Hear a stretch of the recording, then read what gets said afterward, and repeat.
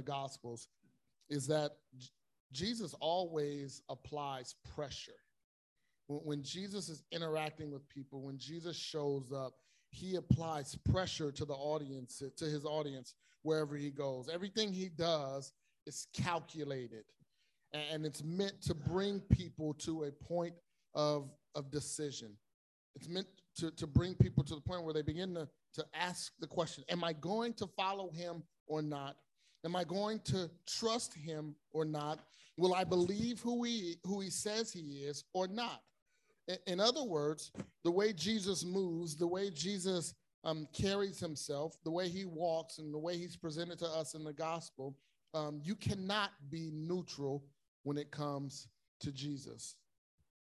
Jesus speaks and acts in ways that imposes these questions or raise questions about his identity and who he is. And so when we find in the gospel scenes and events where these questions play out in real time and real interactions and real situation, and no one in the Gospels is exempt from being confronted with the question of who Jesus is and how will they respond to him and who he says he is and what he's done.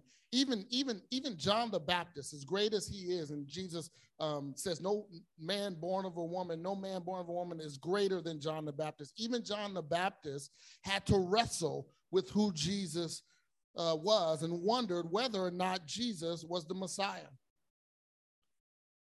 And so in Luke's gospel was written directly to address the nature and identity of Jesus along with the other gospels. And for 2,000 plus years, readers and hearers of this gospel have been confronted with the same question Jesus asked Peter long ago in Luke chapter 9. Who do you say that I am? And what will you do with that information? This morning, I invite us to open our Bibles to the Gospel of Luke chapter 7, starting at verse 36. It's also printed in your bulletin as we wrestle with this question, as we are confronted with this question. Who do you say that I am? How will you respond to who I am?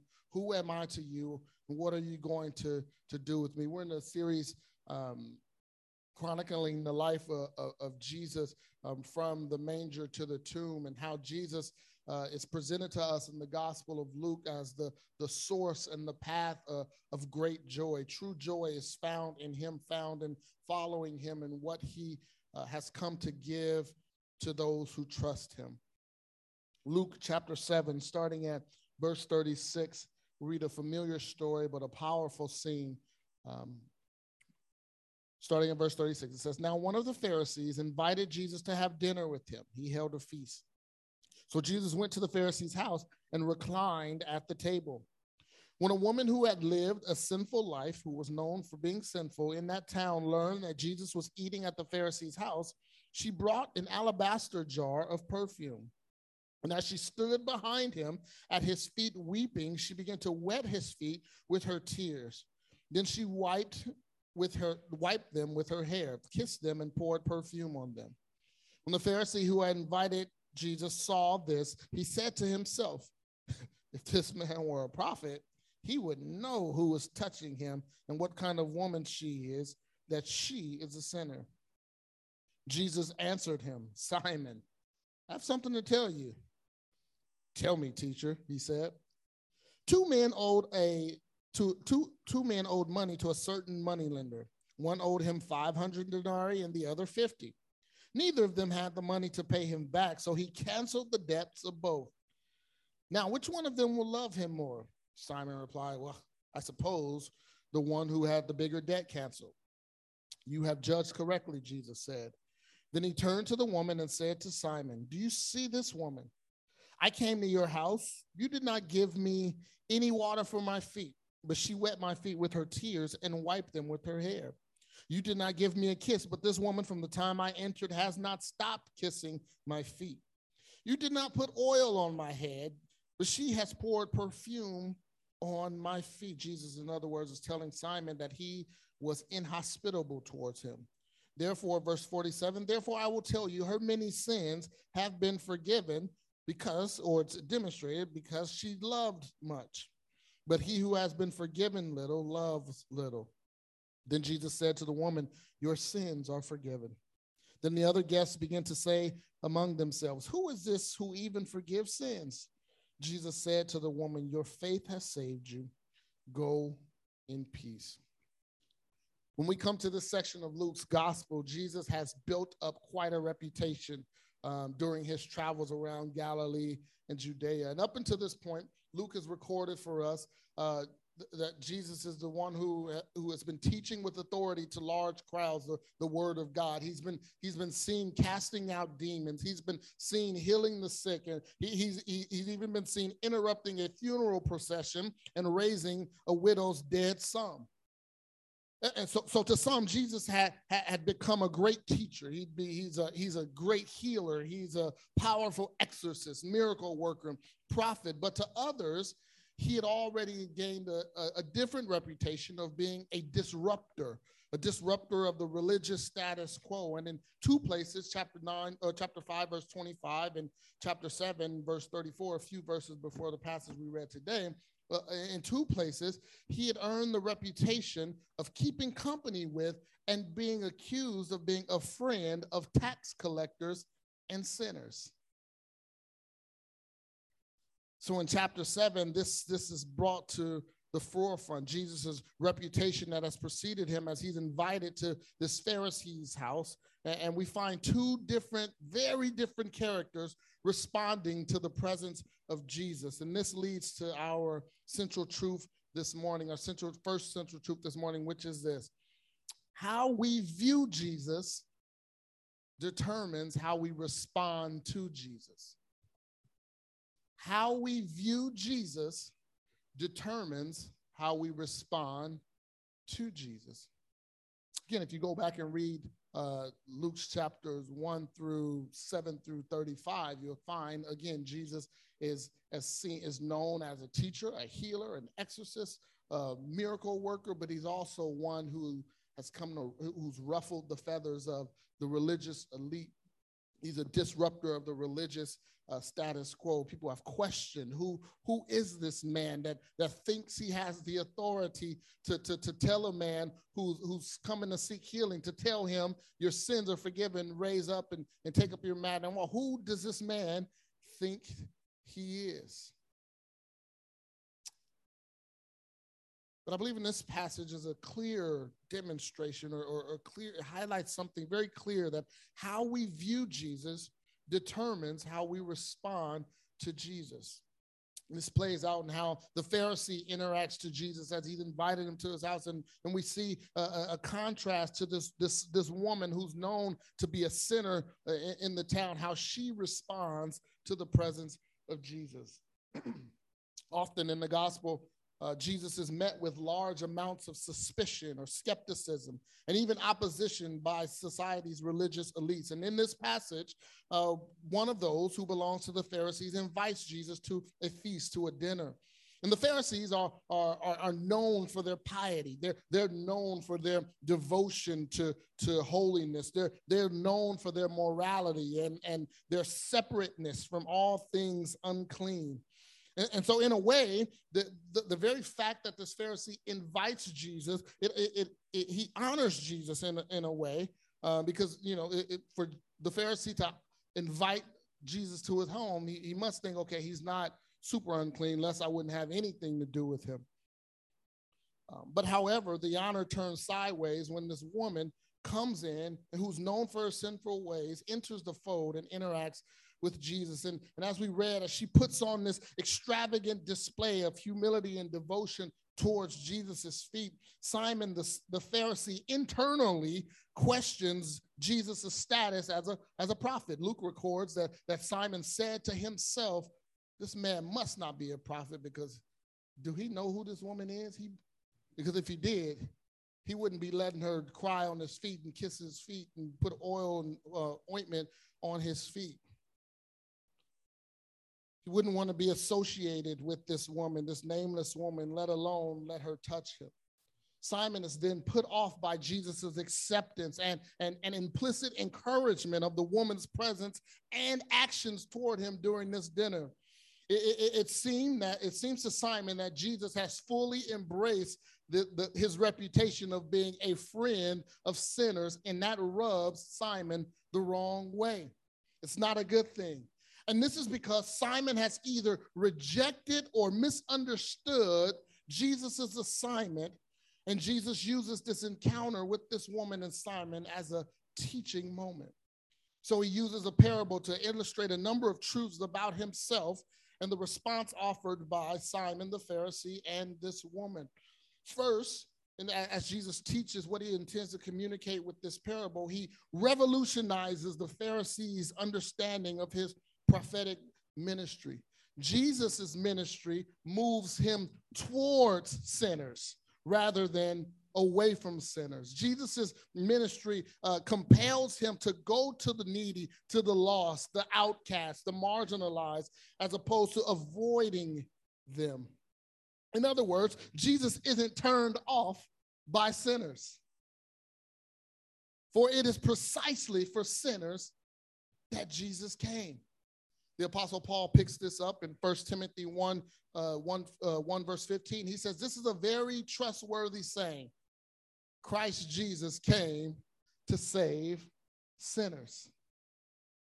And if that's the case, if Jesus came to save sinners, then to avoid sinners would be going against what he came to do. When previously asked why he hung out with tax collectors and sinners, Jesus responded by saying this in Luke 5:31-32. He said, it's not the healthy who need a doctor, but the sick. I have not come to call the righteous, but sinners to repentance. Many understood his hanging out with sinners, his affection for sinners, his gravitation towards sinners and outcasts and the nobodies of society. They understood this to be participation in or acceptance of sin. But nowhere in the Gospels does Jesus participate in or accept sin. Yet he moves towards sinners.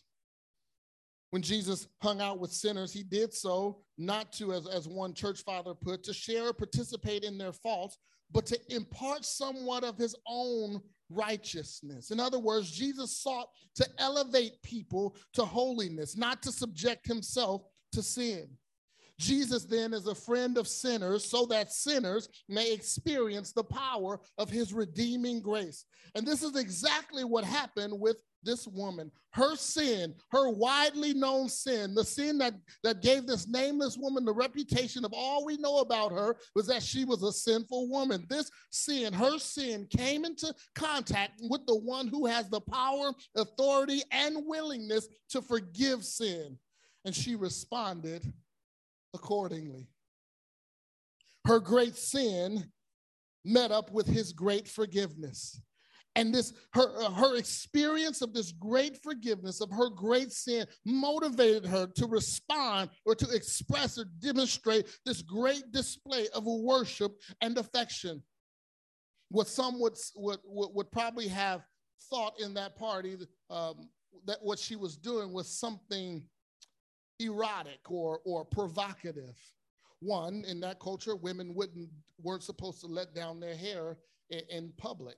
That was only the streetwalkers, the prostitutes did that. And so for this woman to come, and Jesus said, and worship at his feet and kiss his feet and let down her hair and wipe his feet with her hair and put ointment. Some would think that she's trying to seduce Jesus, but those are those who are blinded spiritually. What she was displaying was an act of pure and unadulterated worship. When she came to the feet of Jesus to cry, she came to worship at the one who had set her free from sin. And so to this Pharisee, Jesus was a false prophet, but to the woman, he was everything and worthy of her devotion, worthy of all that she expressed. To her, he was her bringer of forgiveness, her savior, the lover of her soul, the one who did not cast her aside, the one who did not turn his back on her, turn his nose down at her, the one who brought her peace and the one who restored her both privately and in this scene publicly. When Jesus tells her, your faith has saved you, He's not saying that for her benefit. She already knew she was forgiven. She already knew she had experienced the power of salvation because she was there worshiping him. It wasn't for her that he said that. It was for the people around her. You know this woman to be a sinful woman, but I call her redeemed. I call her saved. I call her forgiven. I called her reconciled to God. He was the one who was not repelled by the enormity of her sin, but was compelled all the more to release her from the bondage of sin, just as his name proclaims. You know, we tend to forget this as we read along in the gospel, why Jesus was named Jesus. When the angel visited Joseph and Mary and said, well, I want you to call this child Jesus. Why? Because he will save his people from their sin. The name Jesus, Yeshua, Joshua, means Yahweh is salvation. Yahweh saves. And so Jesus is only living up to his name. When you think about Jesus, family, what comes to mind? When you talk about Jesus to others, when you speak to others about Jesus, what is it that you proclaim? What is it about him that you proclaim to others? I ask that question because I fear that the Jesus many Christians preach is known for more. He's known more by what he's against than what he's for. I fear that we don't preach Jesus as the friend of sinners, but the one who has come to condemn sinners, the one who hates sinners, the one who's angry at sinners, the one who is repelled by sinners. Anyone that doesn't agree with what we believe or what we ascribe to must not know the Jesus we know and find themselves in opposition to Jesus. That's the Jesus we preach. He's known more for what he's against than what he's for. When we use Jesus this way, we use him as a weapon against sinners rather than as the savior of sinners. And when we do this, we lose the plot and we become like Simon the Pharisee and misrepresent what Jesus is about. And I wonder, though, if the Jesus we project, clearly I'm not talking about anybody in this room, but I wonder if the Jesus we project reveals something deeper about what we believe to be true about him. There's a temptation for Christians to fall into the trap of believing that because we still struggle with sin, that Jesus is angry at us. And because we feel that Jesus is angry at us because we still wrestle and struggle with sin, the Jesus we project is an angry Jesus who is angry at sinners, who is in opposition to sinners, who's repelled by sinners. The Jesus we believe is repelled by us because of our ever-present struggle with sin. We feel that we are unworthy of him. And so when we preach about Jesus, we highlight to how much other people are unworthy of him. Or could it be that we've been saved so long that we forget what it felt like to be overwhelmed by the redeeming grace and forgiveness of Jesus? Could it be that our lives are so far removed of the identity of being known as a sinner that we've forgotten what it's like to have Jesus released from the bondage of sin? Secondly, Jesus teaches that our response to him is a reflection of how we see ourselves in light of his ministry. Are we people who know how great a mercy we've received and in turn express great humility and devotion? Or do we downplay the magnitude of what Jesus has given us by way of forgiveness and redemption? Because maybe our lives weren't as bad as this woman's or bad as others that we know. So Jesus teaches us that our response to him is a reflection of how we see ourselves in light of his ministry. In this story, we see one who is full of pride and arrogance and inhospitality.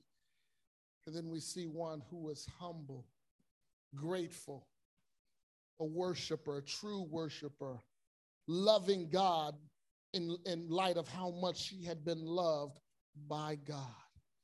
My desire for this church is that, one, we would be a place where sinners can come to know the friend of sinners. That City Lights will be the house that welcomes sinners, not because we think sin is good, not because we celebrate sin, but because Jesus is a friend of sinners. And when sinners come and meet Jesus, something happens in that exchange. I want people to know that no matter how messed up their lives may be, they are not too far gone to be forgiven. And it's not too late for them to receive salvation. And two, my desire is that we would be a place where our love, our devotion and obedience to Jesus, our affection for Jesus is a reflection of how great a salvation, redemption, and forgiveness we have received. We freely give, we freely serve because of what we freely receive. We serve wholeheartedly, we sing passionately, we love unconditionally, all because of how good and how great Jesus has been to us and for us. I want our church to be a place that it is palpable, that when people come and experience our circles, and experience this time together, experience fellowshipping with us, they know that these people have been impacted by the love and forgiveness of Jesus.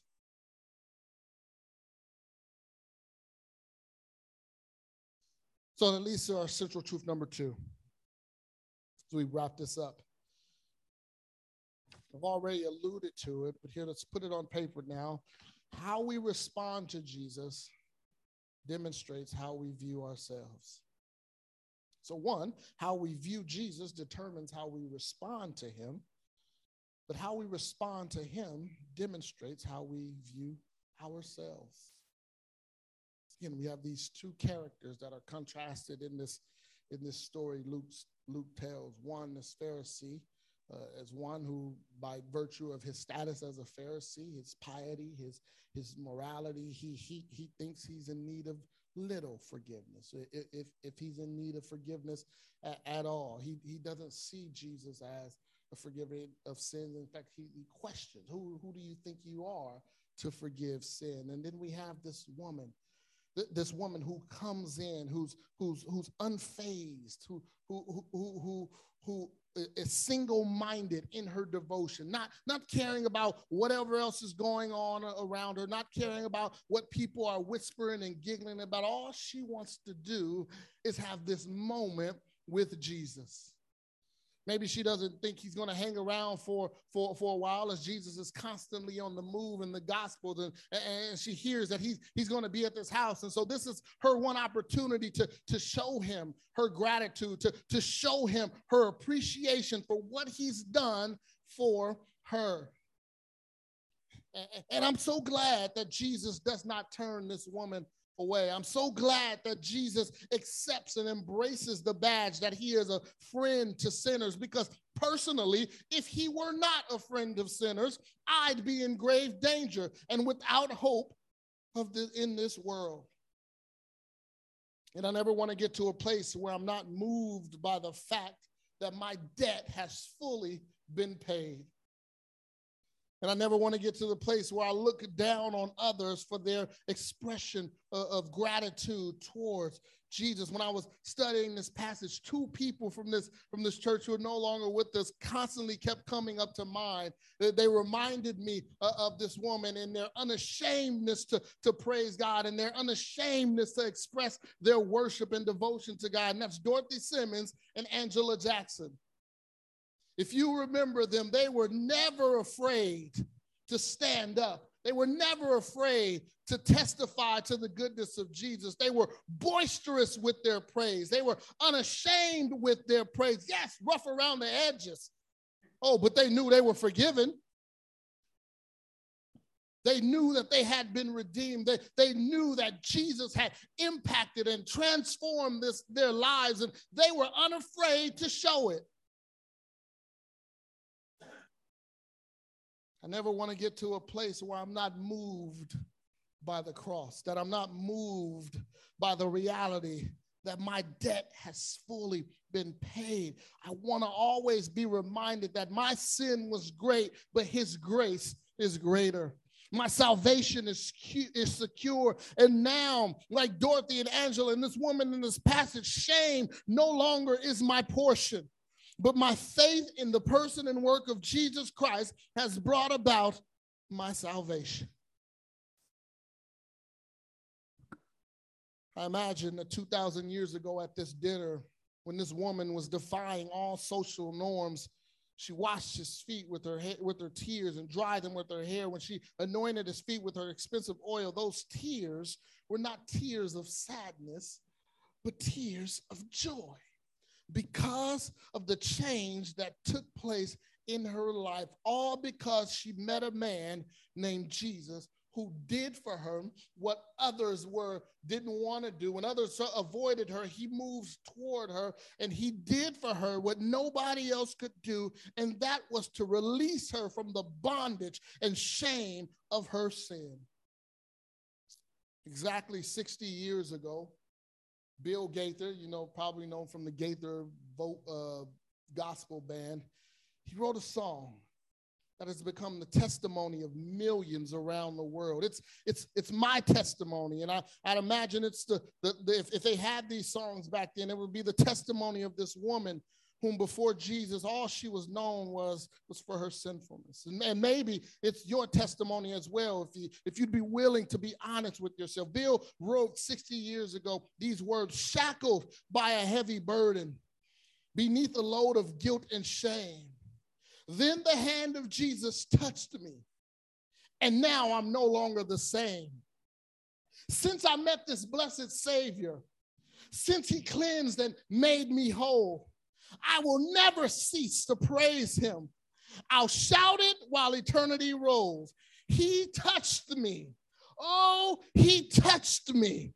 And oh, the joy that floods my soul. Something happened. I can't explain it. I don't know the science behind it. I can't fathom how it could happen, why it could happen, but something happened. Yes. And now I know that he touched me and he made me whole. Saints, I'm so glad that Jesus touched me one day, that the friend of sinners came and touched this sinner. He lifted me from the muck and miry clay, and he put my feet on a rock to stay. And I'm glad about it this morning. People often ask me, why do you preach the way you do? Why you gotta holler? Part of it is cultural. My daddy's a hollerer. If you ever heard my daddy preach, one day we're gonna have to get you out of retirement and come up here. He won't need a mic, trust me. So part of it's cultural, but a large part of it is because I know what Jesus has done for me. I reflect and I have these conversations with my buddies from high school when we take these walks down memory lane, and we recount some of the stuff that we used to get into and some of the stuff that we used. Man, I praise God for our high schoolers. Man, these guys are my heroes, because I wasn't that in high school. And I remember all the things that I used to get into, all the things that I chased, all the things that I thought were important to me. And Jesus saved me out of that stuff. Did stuff that I should be in jail to this day. And I'm not saying that as hyperbole. No, I'm for real. But Jesus delivered me. He saved me from myself. He saved me out of situations that I wouldn't have been able to get out of. He touched me. I preach the way I do because he touched me. And oh, the joy that floods my soul. Something happened, and now I know he touched me and he made me whole. In conclusion, if this is true for you as it is for me, as it was for that woman, I pray that we would respond with wholehearted praise. We would respond with wholehearted devotion. And I know everybody's temperament is not to stand up and, amen, pastor, and hallelujah, pastor. That's not everybody's temperament. And I'm not trying to make you guys Dorothy and Angela clones. But I do want there to be this tangible, palpable, people don't have to guess that we know Jesus and have been impacted by his life. And in doing so, we make room for others. We join others in worshiping at the feet of Jesus, unafraid of public opinion. Who cares what anybody else might say? Unfazed by societal norms, loving Jesus much because we've been forgiven of so much. We love because he first loved us. Let's pray. Lord Jesus, I thank you for being a friend of sinners, for being enough for us, not being turned off by our foolishness and our wickedness, but being all the more willing to save us and extend your hand to bring us into a relationship with him, to deliver us, to reconcile us to the Father. Thank you so much, Jesus, that you don't turn your back on sinners,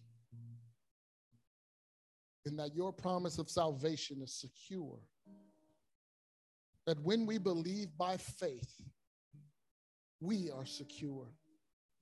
And there's not a thing anybody can do or say that can take it away from us. So, Jesus, we unabashedly and unfazed by whoever and whatever, we say thank you. We praise you. Let this be a house of true worshipers. Not boasting in our piety, not boasting in our holiness, not boasting in our morality, but boasting in nothing but the cross. It's at the cross where we first saw the light and the burdens of our heart rolled away. It was there by faith we received our sight, and now we're happy all the days. God, thank you so much that these tears we cry are not tears of shame, but tears of joy, tears of gratitude, tears of appreciation. God, help us to be agents. Help us to preach Jesus, the friend of sinners, so that this neighborhood would know they too can be forgiven by the power of your blood, by the power of your love. We thank you. Thank you for loving us. Thank you for forgiving us as we continue to worship you. In Jesus' name, amen.